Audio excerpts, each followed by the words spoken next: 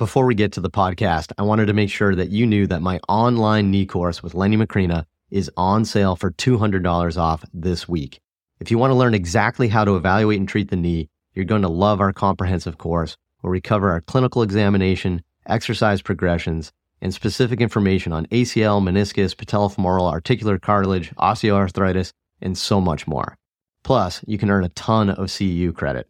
The course is on sale this week for $200 off. Head to MikeReinold.com/knee for more information and to sign up today. On this episode of the Sports Physical Therapy Podcast, I am joined by Phil Page. Phil is an associate professor and research director at Franciscan University DPT program in Baton Rouge.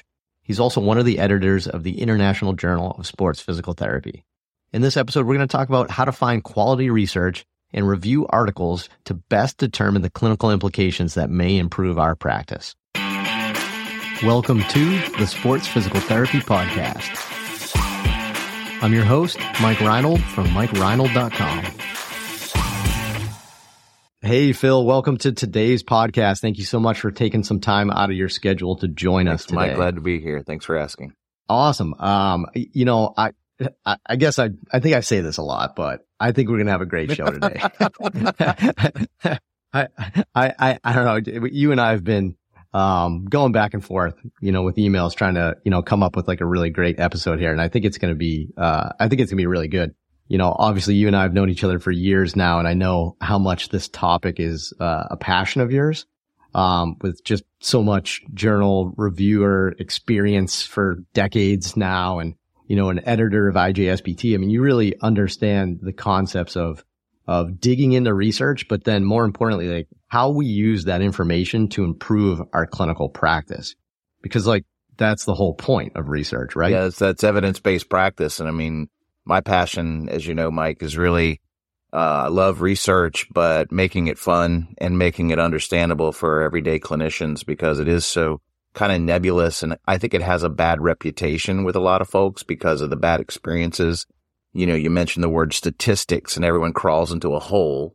And my goal as an educator now in academia is not to taint the young kids coming out thinking that this is terrible and they hate it. I really want them to appreciate it and be able to use it correctly. Right. I like that. And that's a good way of saying it, because I think you can use research in lots of ways, right? You can use it to prove your point. You can use it to keep an open mind and maybe expand your thoughts.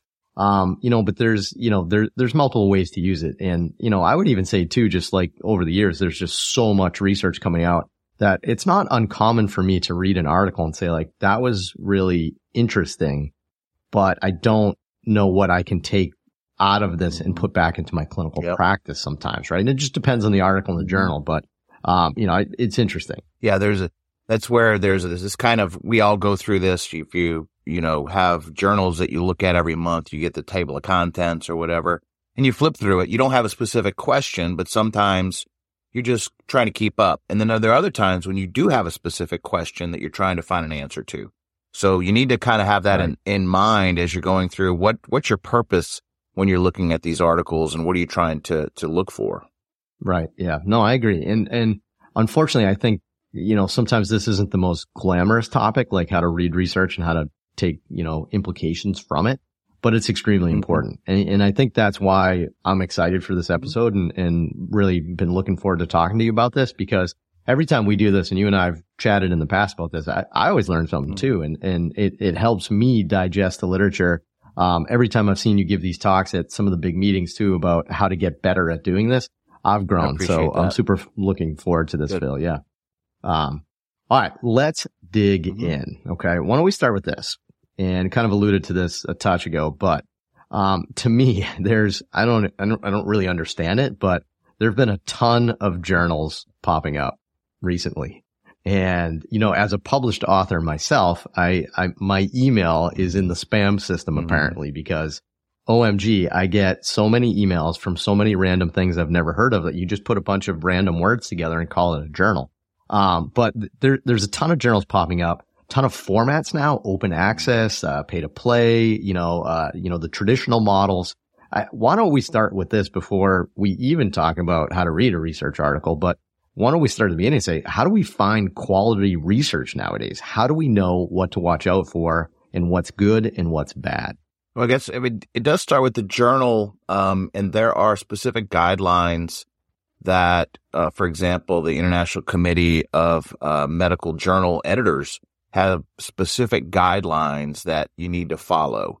And if you're looking for a good, credible journal, you look for those guidelines. And obviously, the biggest part of that is going to be the peer review part of it. I'm in the same boat as you. Every day I'm getting, spammed with, dear so-and-so, they get your name wrong, and they want me to do an article about a letter to the editor that I published, years ago.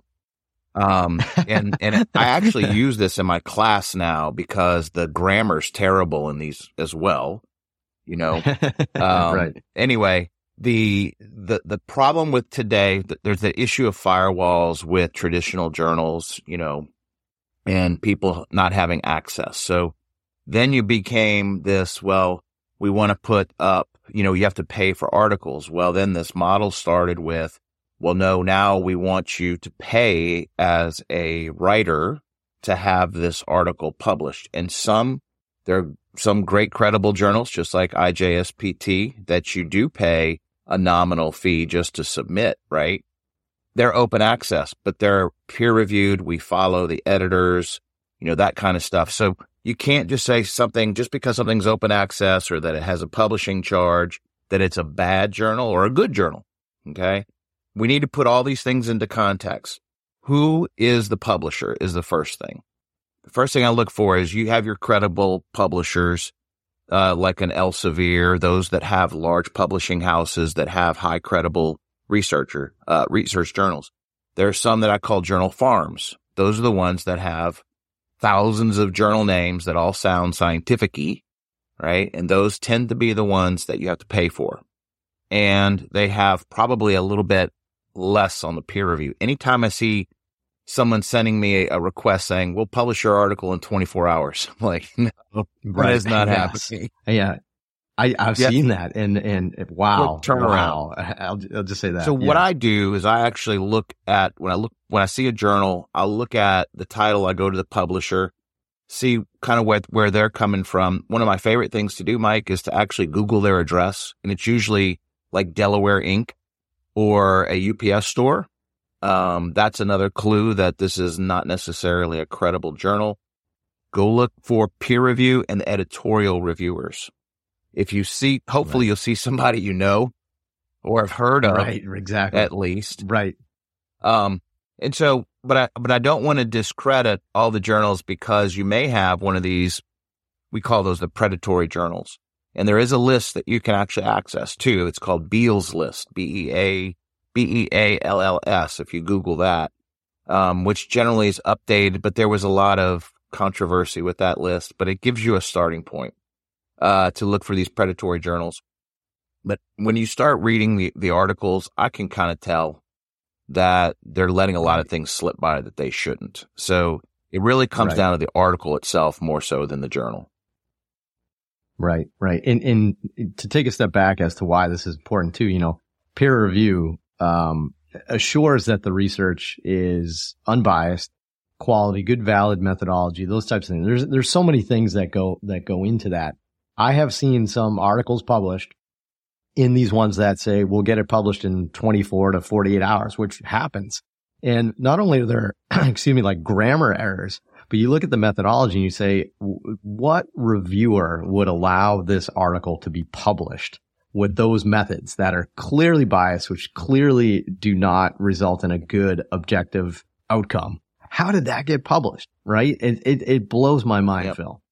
Actually, that's one of the reasons, or one of my passions, again, is we can't just take the conclusion in reading these articles, because even in these credible impact type journals, there are errors. And I have seen these several times, and I'm the first to send a letter to the editor. And there was a situation where I was looking at the article and reading the tables and going, this doesn't look right. And sure enough, they had flipped the data. The abstract p-values were all off. And I sent several emails to the editor or whoever was in charge of the journal, And it wasn't until I got on social media and said, this is not right. And you need to fix this because it's totally wrong in the abstract. It was totally wrong. Right. What they decided to do was to publish a Corrigan, like an error. This is what, and there were 7 points, Mike, that I found wrong with this article that had been published. And a year later, all they did was publish this little thing that said, we acknowledge this is wrong. If you go back to that article now, it's still in error, the whole thing. They won't change it. Wow. And they won't withdraw. No, which is crazy. Those are still issues, which is why it's so important for us to be able to critically appraise them, because they do get through peer review, even if they're a credible journal, and no one's perfect, right? And here's the other problem, Mike, is that reviewers are a dying breed because the time, you don't get paid to do it. There's a lot of pushback from these journals that are getting paid for these articles, and the reviewers are going like, no. All right. That's awesome, Phil. I love it. So we've identified how to find a good journal, and I like some of the tips you'd say here too. I would say I would probably add to that just a touch and just say, there's a lot of research out there, right? Stick to the name brand reputable journals for now. When you're an advanced level clinician or you're digging for an answer, you can start perusing, right? And start getting a little deeper in the literature. But there's some very high quality, top tier sports medicine, sports physical therapy journals to just stick with that. And then probably just follow some good researchers and clinicians that you like on Twitter, because they're sharing articles. And I don't think we wouldn't all be sharing bad articles around the internet. So I would add to that. Is that, that's exactly right. The other thing I wanted to mention too is PubMed is a really good way to kind of filter through the bad journals. There's a claim I saw that about 10% still get through on PubMed. But I always tell my students, you have to have a PubMed citation in order for me to think that it's credible. These journals that you're seeing that aren't in PubMed have a lot less chance of being a highly credible journal. But I always tell them, for sure, if it is in PubMed and it is a good journal, the key is still the quality of the article itself. So, and it even goes beyond the level of evidence. Everyone says, oh, these level 1 studies, that doesn't mean it's a good article. We'll be back after a quick break. I hope you're enjoying the podcast episode. If you want to learn more from me, please check out my website, MikeReinold.com. In addition to all my great articles, videos, and podcast episodes, I have a ton of online CEU courses, as well as my Inner Circle online mentorship and community. Be sure to subscribe to my free newsletter, where I'm always sending you great info and exclusive perks and discounts. Just head to MikeReinold.com to get started. Thanks so much. Right. Oh, yeah, for sure. I like the systematic reviews of level 1s and then systematic reviews of level 1s. It's just I'm doing one now. I get it. I mean, we could go into why there are so many systematic reviews right now, but they're quick. They're easy. You get residents and fellows can do them, pretty good. There's reasons why they're in there. They're often cited very well. So the journals love it, but I always say, and I put this on Twitter, right? And I think I don't know, maybe I got a little heat. I don't remember, whatever. I try not to get too worried about Twitter, but I said, putting together a bunch of bad articles into one systematic review doesn't make a good article, right? Like you have to make sure, but, all right. So let's keep going with this thought. I like this. So we found some quality research. We like it. We're happy. We think this could be helpful for what we do every day, right? This is the big question, right? And I'm sure you're going to probably go bananas on this one here, but how do we approach reading this, right? And this, you can see I'm not a good podcast host, right? Because I just ask you these huge 20-minute questions, but, how do we go about reading this? And this is where I think I've really learned a lot from you over the years. And I know this is where you shine. Like, walk me through what goes through your head, Phil, when you start reading an article and what we should look for, and not just yourself as like an expert clinician, but also like maybe from the lens of like a younger professional, some early career professional that doesn't want to get too overwhelmed. So what I think about as I'm going through an article, you obviously have some type of question in mind. I use a PICO approach, obviously, the population, intervention, comparison, and outcome. That's kind of your guiding for what you're looking for. The title's good to start with, but I find that titles are like newspaper headlines. Sometimes they're a little over embellished. Yeah. Yes. More so lately, I feel. Yes, exactly. It's eye candy. And then you might scan through the abstract, but quite honestly, I'll look at the conclusion to see if it's kind of relevant, but I don't put any merit into it. Okay. All I'm doing is trying to go through this. Is this really going to fit like what I'm looking for? So the biggest thing for me, Mike, is the purpose. Okay. And this is where a lot of people, I think, miss the boat. And what you have to look for is a purpose statement, the hypothesis, the research question, because that's the central core to any article. What are you trying to do here? What's your purpose statement?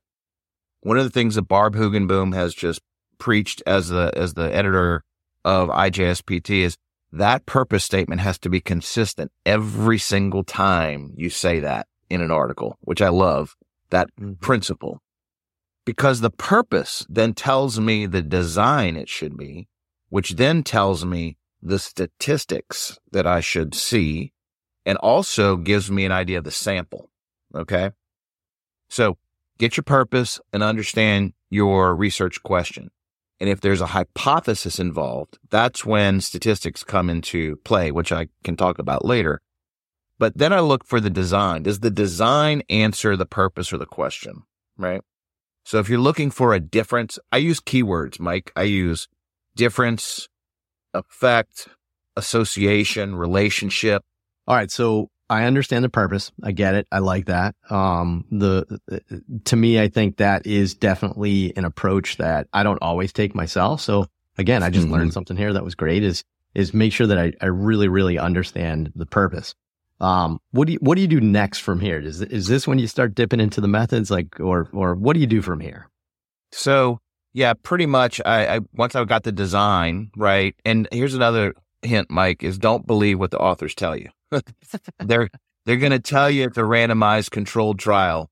It's not, sometimes. That's funny. And why do they do that is because that gives them more bang for the buck. Remember, this is sometimes a game that most researchers that are trying to publish need to have these randomized controlled trials, the highest level for a clinical trial.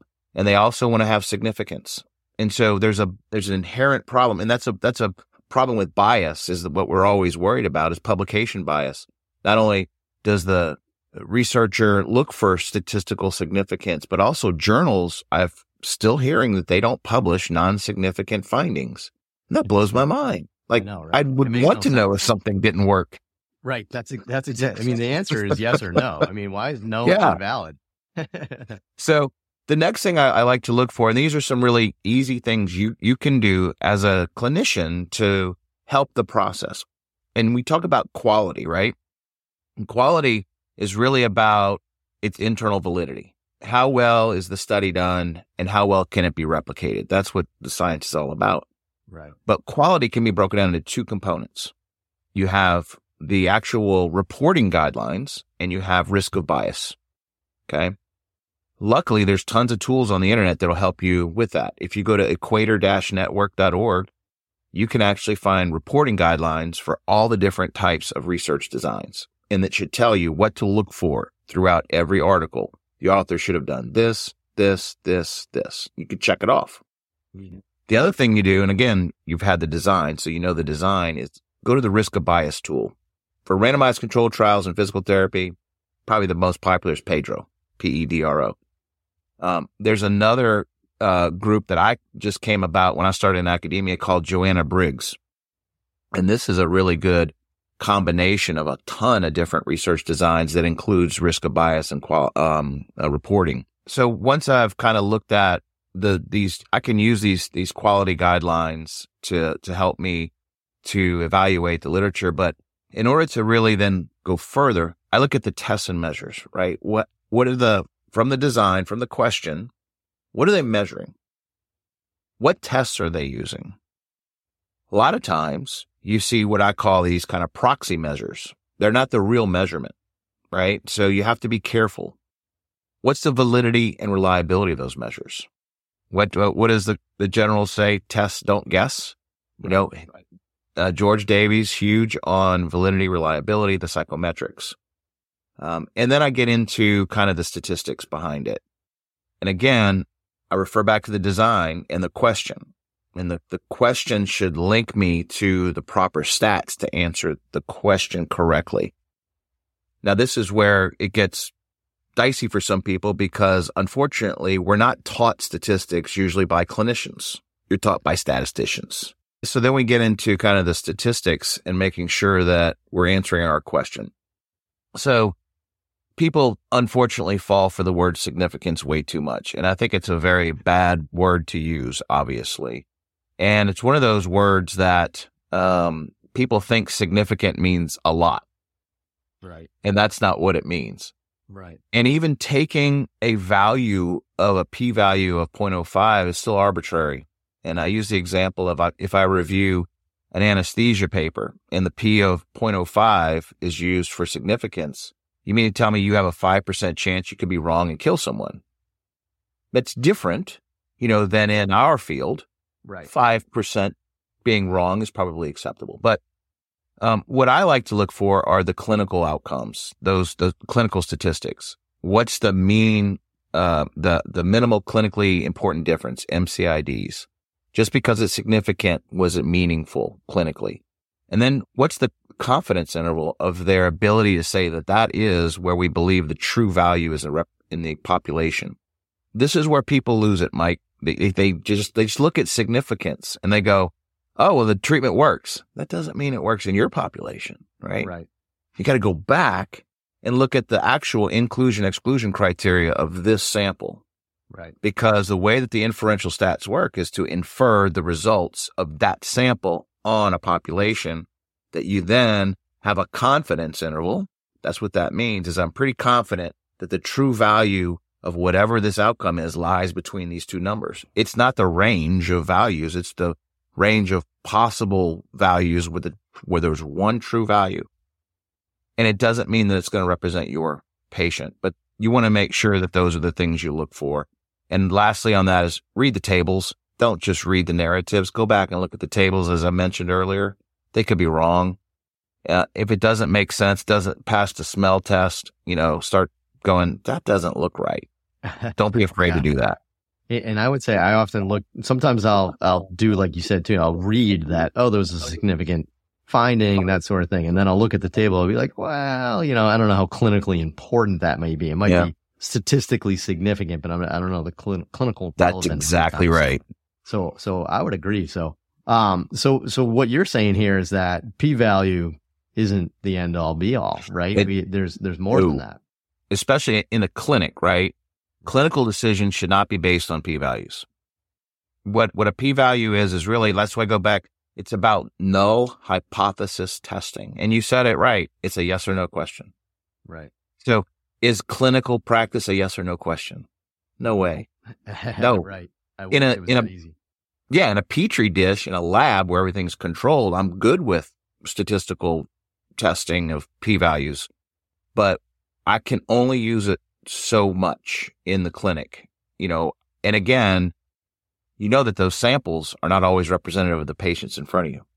Right. Right. So less p-value in our head. Well, I mean, obviously yes, there's a value to p-value, but more confidence intervals. Is that right? Confidence intervals and effect sizes. Right. And clinically important differences. Those are the three things you look for. Yeah. And I think that's a great way of saying it too. And a great way for new clinicians too, that are just trying to get used to this sort of thing, to figure out what to look for. I think that's a great way of doing it for me. So, all right. So we've gone through the article. We understand the methods. We understand the results. We know that whole purpose. What are some of your tips now on how to apply the information as a clinician? What do you look for in the results? What do you look for just in general, and say, how is this article going to change what I do every day? What can you offer for some assistance to people? So once you've kind of looked at it, one of the things I like to do, Mike, is look at the limitations. You should, by this point, be able to say there were certain limitations of the article. Every article should have limitations. There's no perfect article. And hopefully the author has synced up with your limitations. You don't take the author's limitations at face value. Okay, they're there. It's usually, at least it's the elephant in the room, but there's going to be other things that they don't always bring out. But at least they should pick up the big things. Those are what I call contextual things, right? So you take the results, but within the context of the limitations. So you have to know those limitations. What were the areas for bias? What was, for example, in particular, the sample, some of the outcome measures, those types of things that you've looked at. So you'll know your limitations and the context within that. Now, the biggest thing I'm going to look for are kind of go back to the statistics and looking at how does that confidence interval, how much confidence do I have that intervention would affect or have an influence on that specific individual right in front of me. And that's where the confidence interval comes in. That's where your effect sizes or whatever come in. So you're going to apply the results to that patient if it's appropriate. But remember that it doesn't mean it's going to work, right? There's still a 5% chance. Exactly. 0.05, right? Right. And remember, that's what a 95, you remember you're working on the 95% curve of a normal distribution. So there's always a chance that this isn't going to be as applicable to that patient. But you try it, you make sure that everything else fits in. And kind of the last thing that is important about doing this is it's not being able to read the research, as we talked about, is not just about applying it to a patient, but we need more peer reviewers. Maybe we need more authors, right? We need more people to understand this and not be put off by research and statistics and frightened by it, and be able to actually do this on a regular basis besides just applying it to patients. And as you've kind of seen today, research is not easy. If it were easy, everyone would be doing it. Right. But every time you do research, something goes wrong. Right. Every time. I agree. Welcome to Sometimes research. Podcast too. It just That's happens. right. It's just the way it is. I mean, I wish people understood that a little bit, especially the people that are so overly critical on social media. It's really challenging, and there's a lot of work on so many levels to make sure these work. So for the listeners, I want you to take a step back here. So Phil just walked us through a really next level expert view of how to read a journal article. I don't want you to feel nervous about that, anxious about that Phil's thinking of this at a completely different perspective with his experience as an editor and reviewer of journal articles for years. You can still apply those basics, scale back the things he said. Make sure the article's purpose is there. Make sure that the methods match the purpose. Make sure that when you're reading the results and the limitations, that you're thinking, is this applicable to the person that I'm interested in answering this question for, right? Is this for the person in front of me? And I think if you approach it from that way, from a quality journal and a quality article, then I think you can get a lot more out of these journal articles. So, Phil, that was awesome. I know you got to get going. I apologize, for keeping you so long, but thank you so much for joining us and sharing these tips and information for people on how they can get the most out of journal articles. That was awesome. Thank you. Thanks, Mike. Thanks so much for listening to the podcast. If you enjoyed this podcast, please subscribe, rate, and review us on Apple Podcasts, Spotify, or wherever you listen to your podcast. And please share this with your friends to help spread the word. It would really mean so much to me. Please check out all my online courses, articles, newsletter, and more at MikeReinold.com. There's always a ton of great perks for my newsletter subscribers. And also be sure to search for my other podcast, The Ask Mike Reinold Show, where my team of physical therapists, strength coaches, and I answer your questions. See you on the next episode.